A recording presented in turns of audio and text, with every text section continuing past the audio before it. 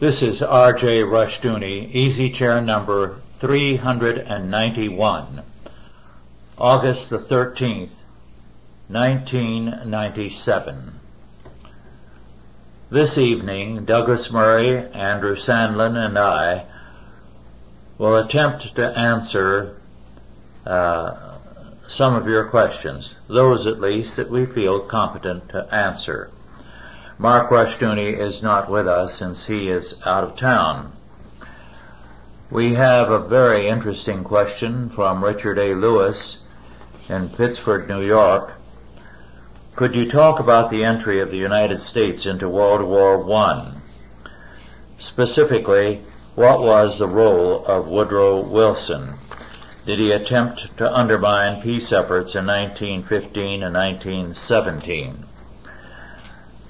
I'm not sure we can answer that as precisely as perhaps you would want, but the position of the United States when World War I broke out was one that had more or less prevailed since the time of George Washington. George Washington felt that it was very, very important for us to stay out of the European power politics. Europe was dedicated to the balance of power, which meant that if any nation got too strong, then alliances were formed against it by the other powers in order to overthrow it. This had continued for generations. It had bled Europe. And Washington was very astute in warning against that. Moreover, two subsequent presidents furthered Washington's doctrine. With the Monroe Doctrine, the position was taken that the United States would not allow the European powers to enter into the politics of the Americas, North, South, or Central. They could do this and pit one power against another and introduce the balance of power politics into the Americas and keep them permanently in conflict. Then a third president, one very much neglected in our time, was Polk, P-O-L-K, who furthered this doctrine and applied it specifically to Texas. Texas was an independent republic. It had never been a part of Mexico, contrary to the mythology of our time. It had been a part of the Spanish Empire, one of the departments in it. When the Spanish Empire broke up, the various aspects of that empire in the northern part of Central America and in North America declared their independence and tried to set up separate countries. Only one succeeded because Mexico continued the imperialism of the Spanish Empire, only not as kindly as the empire had been. And the states that refused to go into the Mexican state, it waged war against. The only one that successfully maintained its independence was Texas. And of course, subsequently, Santa Anna sought to conquer it, and the final conclusion was the Mexican War. However, Texas was a small area. it did not have the population nor the financial wherewithal to be an independent country. And Britain immediately loaned vast sums of money to Texas. Now, the British position was that their loans were innocent. The American position was, we don't believe you, but innocent or not, it will make Texas a satellite of London, and this we cannot tolerate. So Polk annexed Texas, and he insisted that no American state could become in any way a satellite of the European powers. Thus, the United States took a very, very strongly pro-freedom role in regard to South and Central America. This is not to say that we abided by it perfectly. In the era before World War I, of course, we did interfere with Spain and Cuba and the Philippines, and we sent the Marines into various Caribbean and Central American countries with some independent ideas in mind. In other words, we were going to help various companies. However, at the same time, in some instances, we did a great deal of good for those countries. In fact, what little there is in the way of improvements in one or two of those countries is still a relic of the Marine occupation. Well, the overwhelming opinion, however, of the American people was that they did not want involvement in Europe. A great many of the peoples in the United States were refugees from Europe. They came here to escape the draft because they felt the powers in the various country were ruthlessly using them and sacrificing their lives for their political gains. As a result, they were bitterly anti-war, anti-Europe. However, the situation was a difficult one because Woodrow Wilson was quite an admirer of Britain and its empire. He was fanatically pro-British. He felt that some kind of working together of Britain and the United States would be the foundation of any future world order. Thus, very quietly, he early on began to work to place us on the side of Britain. There was, to a degree, a shooting war before we entered, and this was true again in 1940 and 41, before Pearl Harbor. One of the things that Wilson did was to take advantage of the foolishness of some of the German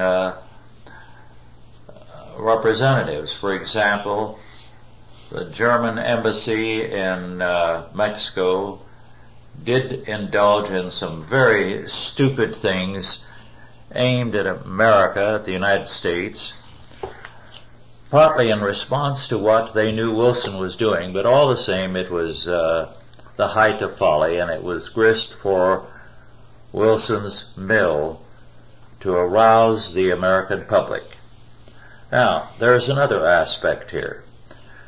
We have, in recent years, been spoken of as basically a British country in our composition. In other words, that the major group in the United States is of British descent. Well, that is true and not true. It is often stated that it is of primarily English descent, and that is clearly wrong. It is British, but the Scots at the time of the War of Independence outnumbered the English by more than 2-1. This was as one British agent reported to London, a Scotch-Irish Presbyterian rebellion that the colonies were putting on. Then, too, the German population was very, very high. It was a factor before World War I and before World War II. The German population wanted no involvement.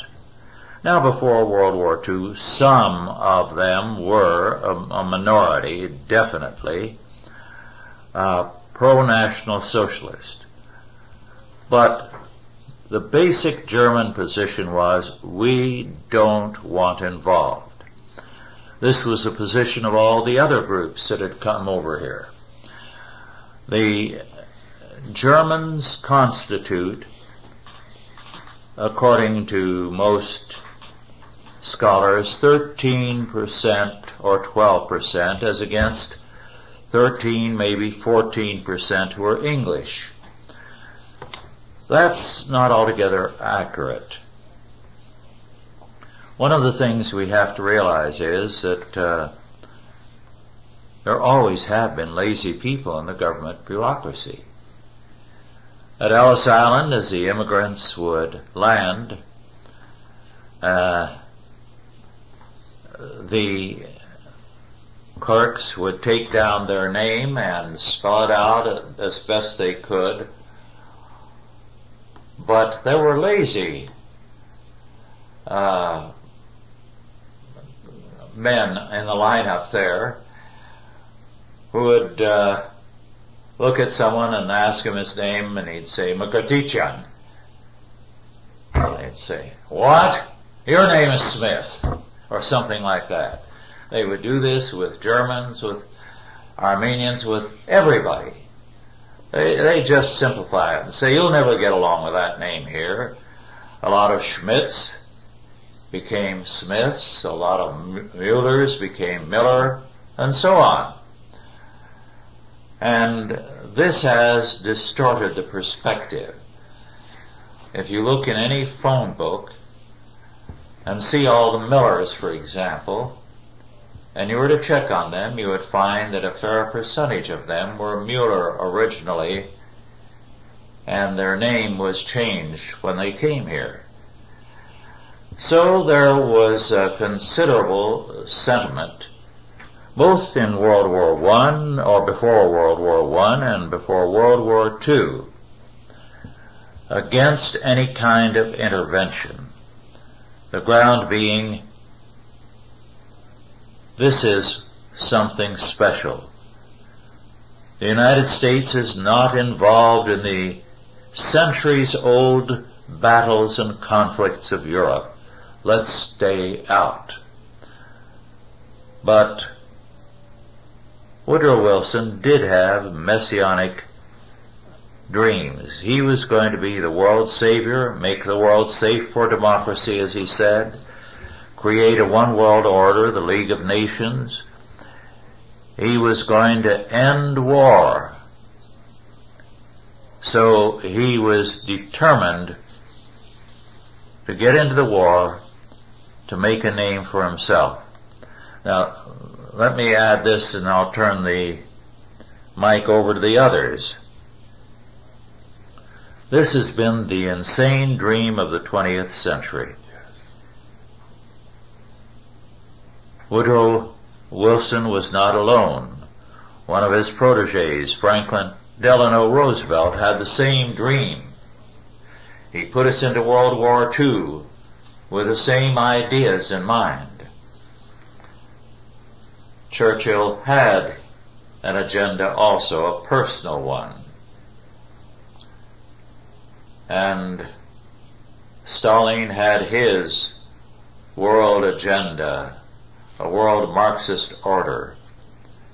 And Hitler had his dream of an empire to the east.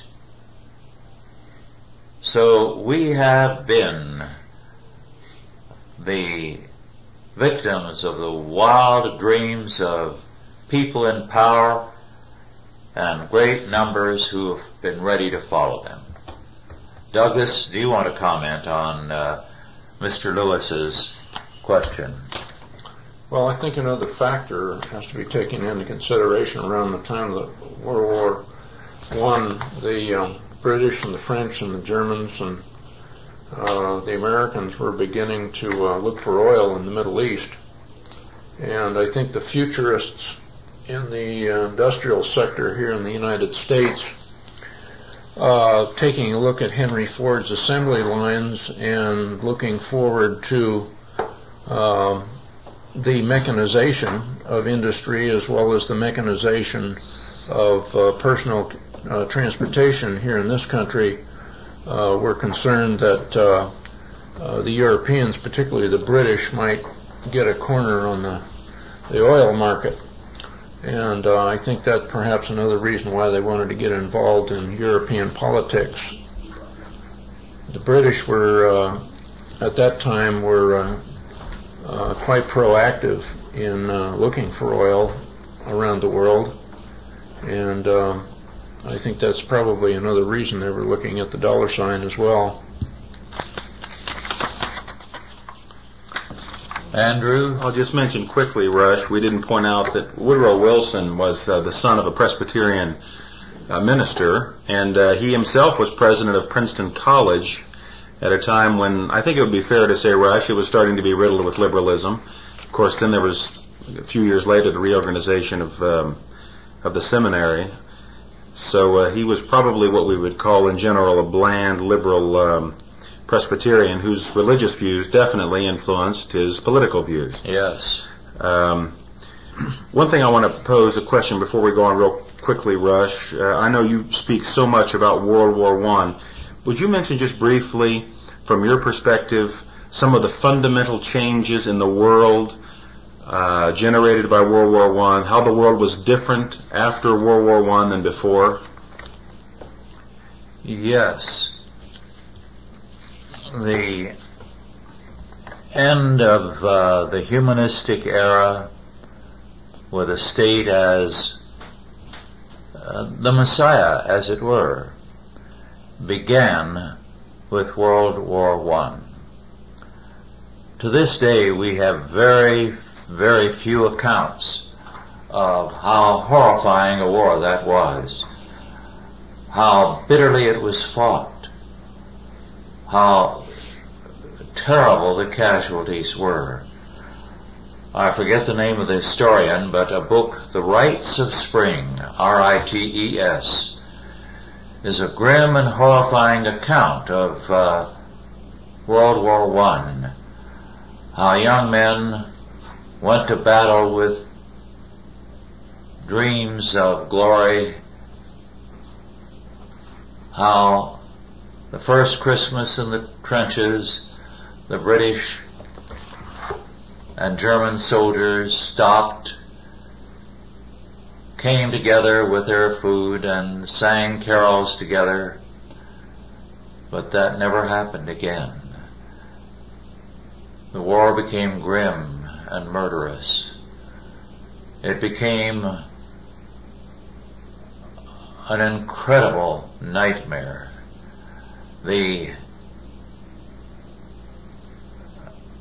area on the Western Front had one of the wettest years on record, and it was nothing but mud by the foot in depth and more. The stench of rotting bodies was around all the men. The real story of that war has rarely been told. It is a wonder that more of the men did not go insane, but only a handful did. You must realize these were green kids, farm boys predominantly, from the farms of America. And they were in there only in the latter part of 1917 to 18. We were in it about a year. But the others from 1914 to November the 11th, 1918. Lord Grey of England, when war was declared, looking out across the channel and seeing the lights go off, said, "The lights are going off all over Europe. They shall not be lit again in our time." And he meant the light of civilization, that this was the beginning of the end. We do not realize how much statism has developed since then, because as Lenin recognized, war is a form of revolution. If you want revolution, push the country into wars great and small, and with each war you will expand the powers of the state. And of course this was the goal of some. Well, one of the things that happened was, of course, that at the same time we were undergoing revolutions of another kind. We went into the war in the horse and buggy age. We came out of it with Model T Fords filling the country. We went into it with the airplane hardly more than a new discovery and almost a toy. After a year or two of war, it became an important weapon of war. The world changed. We went into it a rural people and came out an urban people, totally changed. We still had a rural outlook, rural roots, until the end of World War II, by which time we were predominantly an urban people. As a rural people, the old-time religion was still very strong among the American people, and it changed with the war. You had very quickly what was known as the flapper age develop. The Roaring Twenties, a time of bootlegging and gangsters. Now, compared to today, Chicago was a tame place under Capone. Fewer murders in a year than are now commonplace in a month or less. But at that time, the whole thing was a shock to the American people. They had grown up in an atmosphere where in much of the country you never locked your door, where people came by the millions to the United States and quickly got ahead because they all went to work. Within a half a dozen years at the most, they had accumulated enough money in order to go out and rent a good home or buy a house. There was that constant dream of upward mobility. And the result was that the country had an upbeat, optimistic outlook. It's something that continually amazes me, and I regard it as very important to think that in the 20s and 30s there was this clearly optimistic, clearly exuberant temper among the people.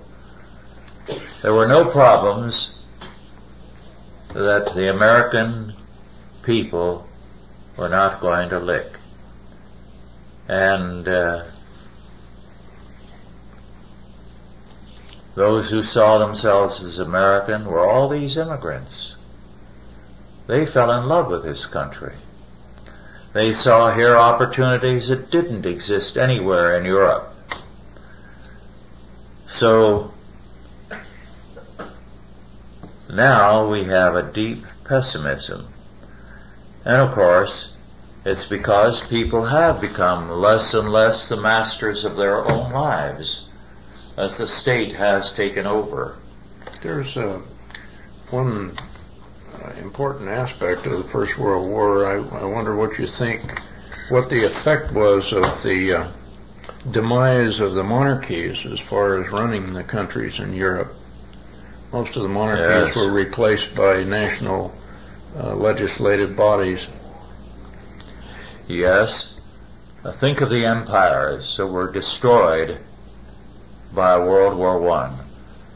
The Ottoman Turkish Empire, which was in Europe and Asia Minor, the Austro-Hungarian Empire, which occupied all of Central Europe and into the Balkans, the German Empire, which included colonies in Africa, the Russian Empire, which included the Baltic states and part of Poland and a great deal else. Alaska. What? Alaska. Well, they sold that earlier, but the thing is, the Russian Empire was quickly reconstituted by the Marxists, but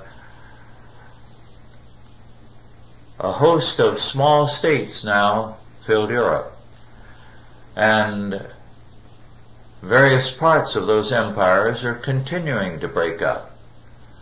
The Russian Empire, the Austro-Hungarian Empire, the Czech Republic, and has broken away from what was Czechoslovakia, and Yugoslavia was a combination of several countries, and it has in the past few years divided. There are strong hints of further divisions within Europe as things are breaking up. Russ, let me follow up on that question with a related one. Do you think that in actuality World War I in its consequences was more perhaps staggering, devastating, epical than even World War II was? In a sense, yes.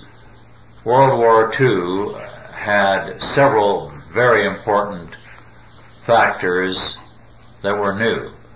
However, it was in a real sense a continuation of World War I, both in the messianic hopes with regard to the United Nations, very early voiced by Franklin Delano Roosevelt, and yet a counter movement. Stalin was going to use World War II to further world revolution. And of course, revolution did occur after the war, and the French and British empires were dismantled. Roosevelt gave a major amount of help to Stalin in that destruction of the imperial system. For better or for worse, his role in the entire matter was a very considerable one. Now, Douglas, you were in Vienna when you were in the Army, weren't you, in Austria? Yes, at the time I was there in the 1950s, early 1950s, Austria was occupied by the four powers, the British, the French, the Americans, and the Russian. And Vienna was similar to Berlin. It was partitioned, and there was an armistice in force. There was no final peace treaty, which wasn't signed until October 1955.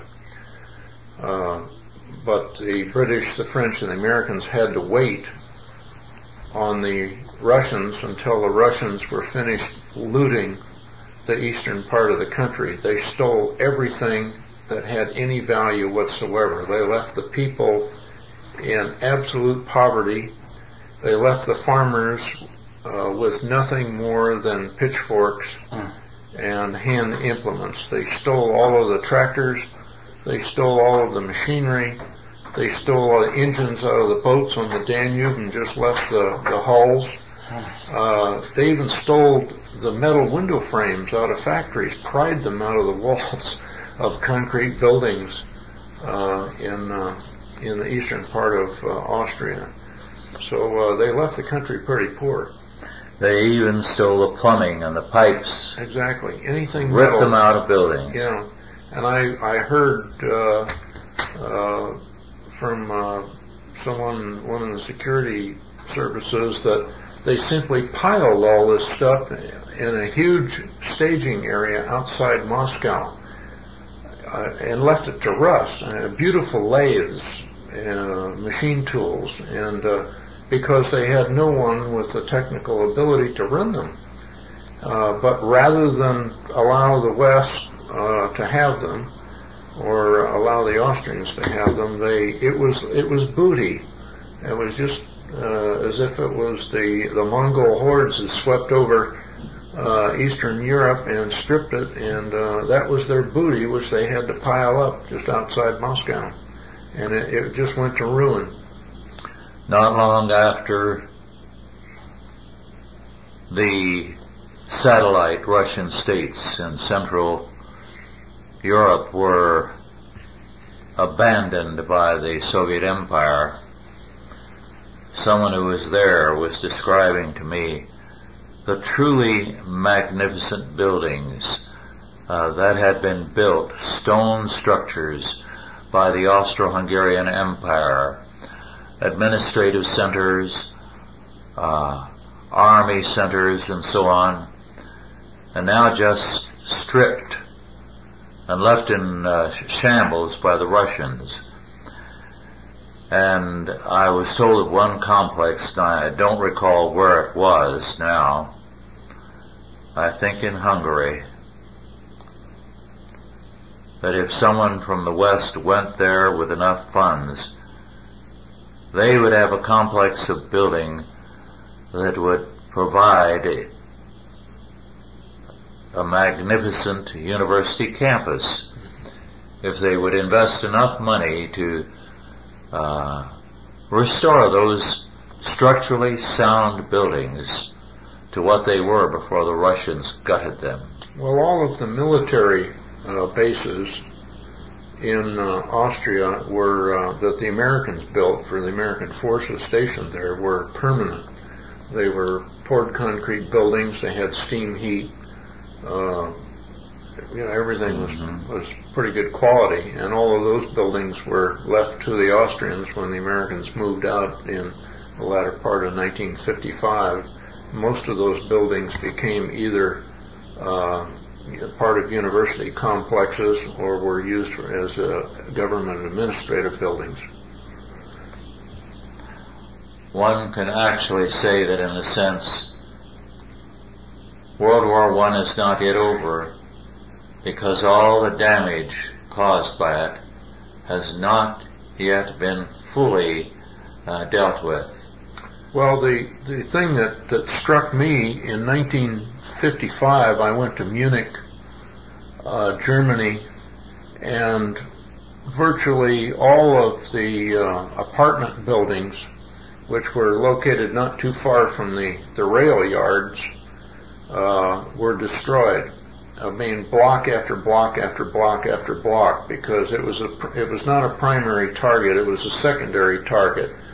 But the bombers returning to Italy that were bombing targets in southern Germany that were of strategic value, such as factories and that sort of thing, in what are called the Bavarian states of southern Germany and northern Austria, they would drop, if they were unable to drop their bombs because the target was obscured by bad weather, they were told to drop their bombs on the rail yard in Munich, and these guys didn't care. I don't think they even aimed. They just, got somewhere over the area and let them go, and they just wiped out block after block of these apartment buildings. But the thing that struck me, and this is 1955, is that the Germans didn't even bother to determine who owned those buildings or to try to repair them or build them. They just went over to the edge of town and built a whole new city. These huge swinging arm type cranes that rise as the building goes up, apparently they invented those.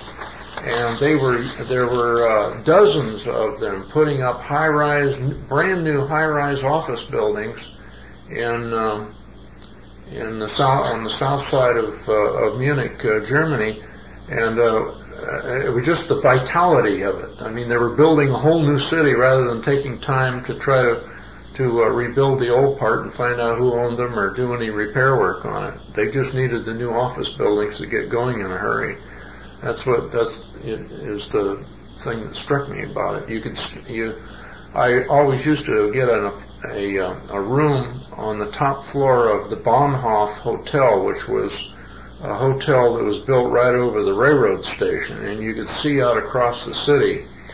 And Munich is a city that has 53 large churches, 9 of them of cathedral size, and you can see architecture that spread all the way from about the 10th century all the way to the present.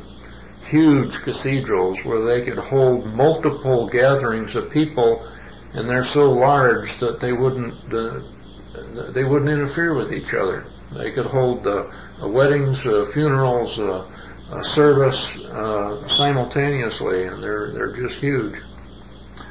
Well, one of the grim things about World War I is how blithely the great powers prepared for it, as though it was going to be a bonanza when it began for their particular goals. I know that my father, when he was in his mid-teens, might have been 16, I believe, at the time, in Armenia, was hired by a couple of 2 or 3 English travelers who were supposedly writing a travel book.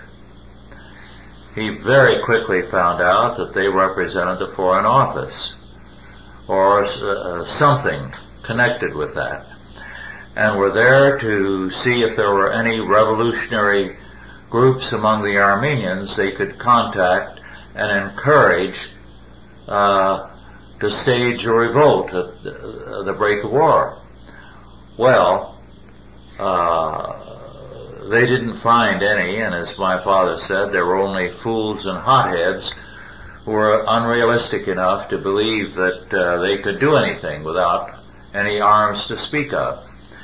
And he told these men, when he found what their motive was, that what they were doing was heartless and cruel. He said, your government will have no consideration for our people. It's only their objectives and how we can serve them, and if we can be encouraged to stage a revolt and help your purposes when war breaks out, well and good. you will allow us to be butchered without a second thought. And, of course, before too long, the Turks somehow, after the trip was over, learned of the nature of these two men and what they represented. And after that, my father had to go under a number of aliases when early on he added IAN to his name to make it look like all other Armenian names so they wouldn't spot Rushduni as such. And I've forgotten the other aliases. In fact, earlier this year, my brother told me that someone in the family had encountered another alias that he had used because he was a marked man. And this is the way the various countries operated. In some respects, the Austro-Hungarian government precipitated the war, as Laffer pointed out in his book Keepers of the Gate, a book on the Serbs. But the saddest fact is that the peoples in power have learned nothing from World War I and II. They still plan on using people here and there, playing games with them to further their goals. And they can make at one time a good ally and friend out of someone like a dictator of Iraq, and then overnight convert him into a bad person when they decide that he no longer serves their purposes. It's a cruel, heartless, and totally amoral game. Well, the method of warfare in World War I indicated the lack of concern for human life. Trench warfare is a war of attrition, and it was the first large-scale use of chemical agents to kill people. Yes. And the real lack of medical care caused a lot of men to die with gangrene. A lot of men had their hearing destroyed, their eardrums broken from the concussion from the weapons that they were using. And the compared to World War II, where it was more of a strategic war, where they would leapfrog around the enemy and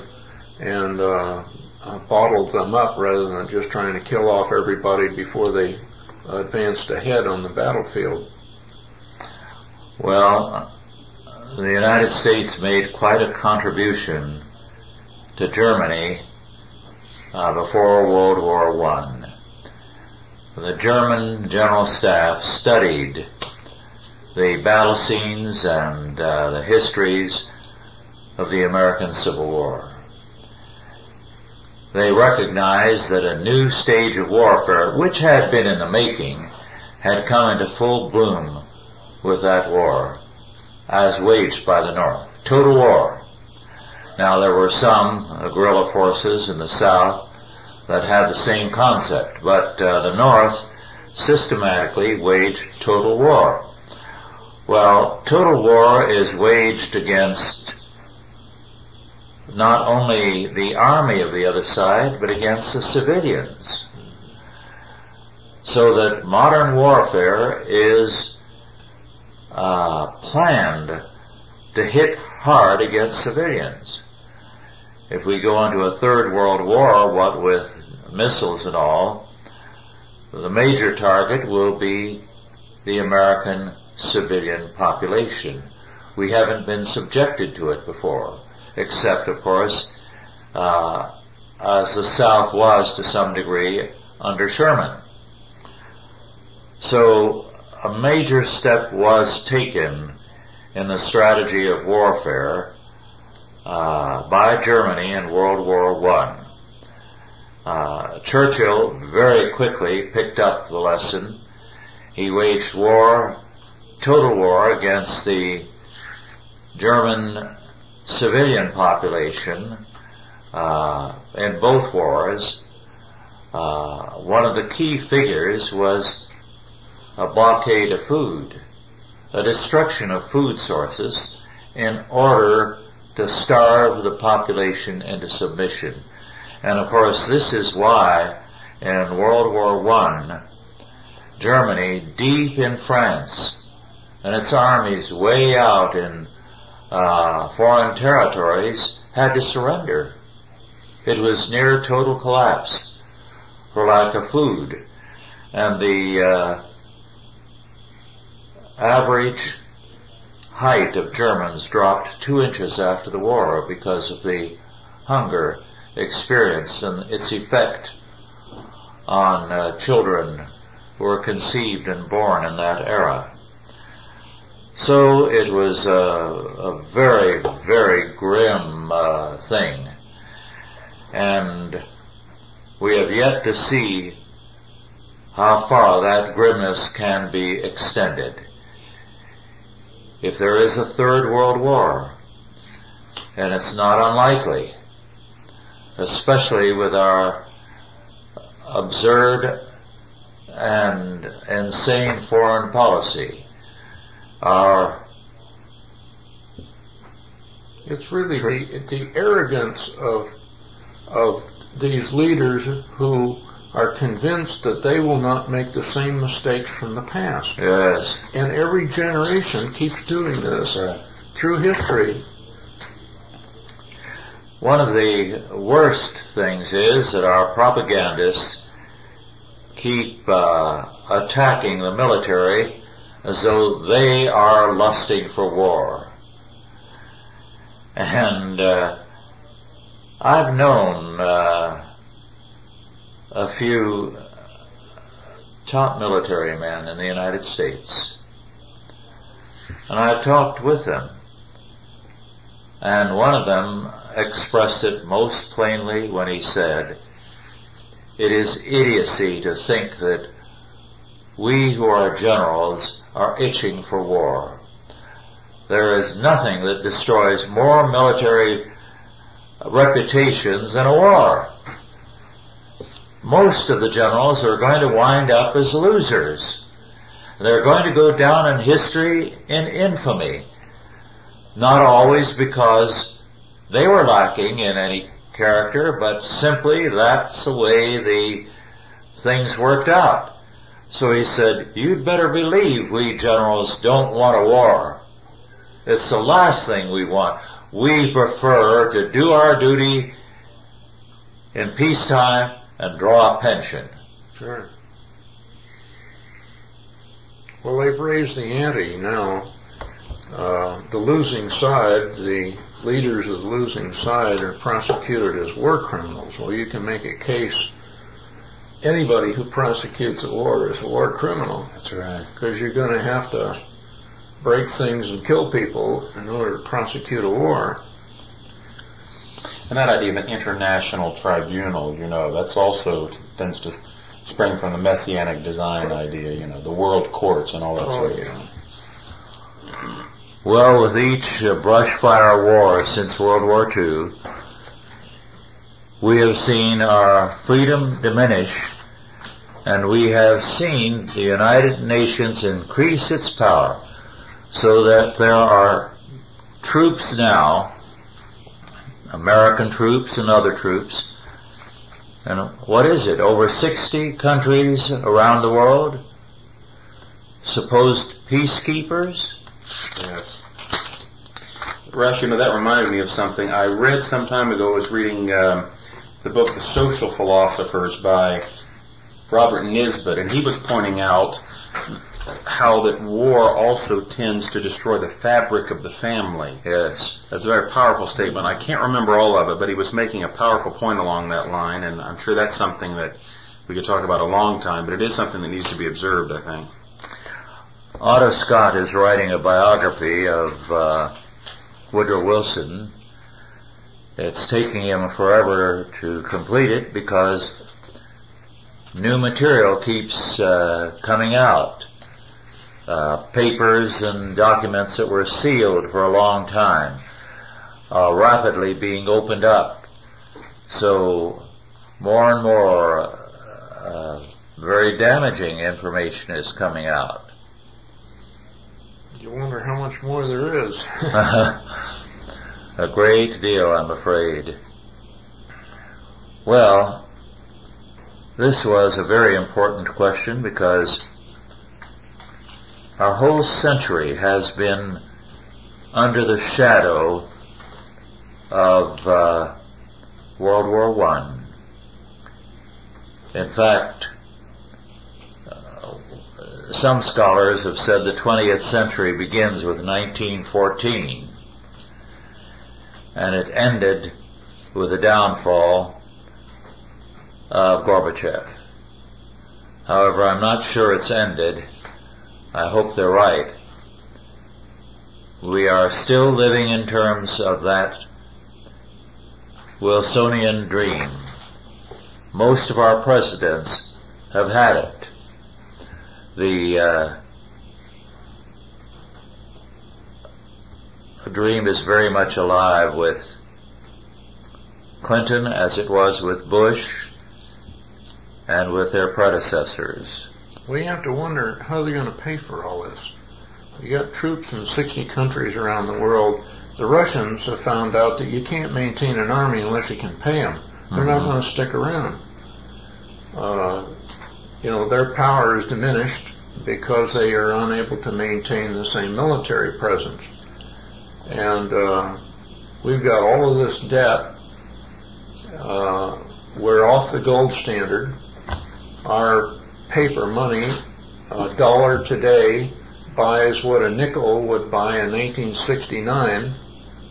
There is an end to everything. There is an end to every currency when it's inflated. There becomes a point when people will no longer accept that currency as payment because it won't buy anything.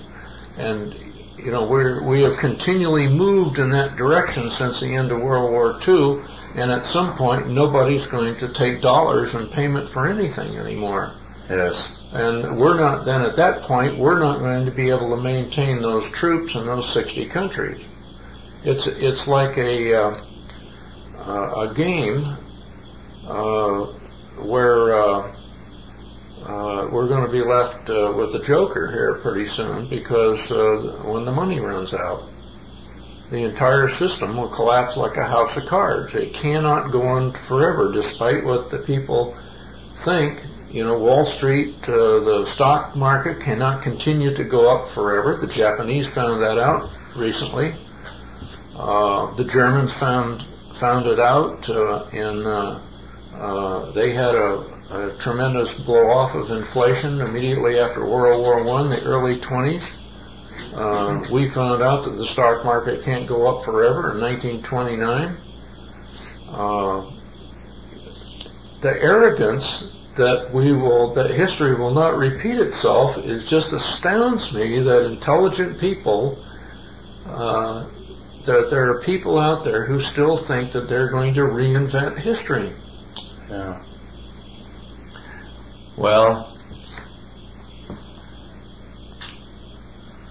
this has been, as G. Eliot pointed out about 1959, the bloodiest century in all of history, with a higher percentage of mankind having perished already due to war, mass murders, famine, slave labor camps, and so on and on. And it isn't over yet. Well, I think the excesses of Marxism killed more people than all of the other causes combined. You recount the millions who died in the Ukraine under Stalin, the millions that died in Southeast Asia, the millions that have died in Africa, all at the hands of Marxists who feel that the only way to get control of a population is by killing them. One of the consequences of World War I was the massive uprooting of many peoples. Now, of course, I come from an Armenian background, and there were 3 million Armenians in historic Armenia. According to Walter Marshall Lang, 1 million was left of the 3 after the massacres. Well, our time is up. Thank you all for listening. Do send your questions. We do enjoy receiving them, and I'm sorry we can't always answer them. Thank you, and God bless you.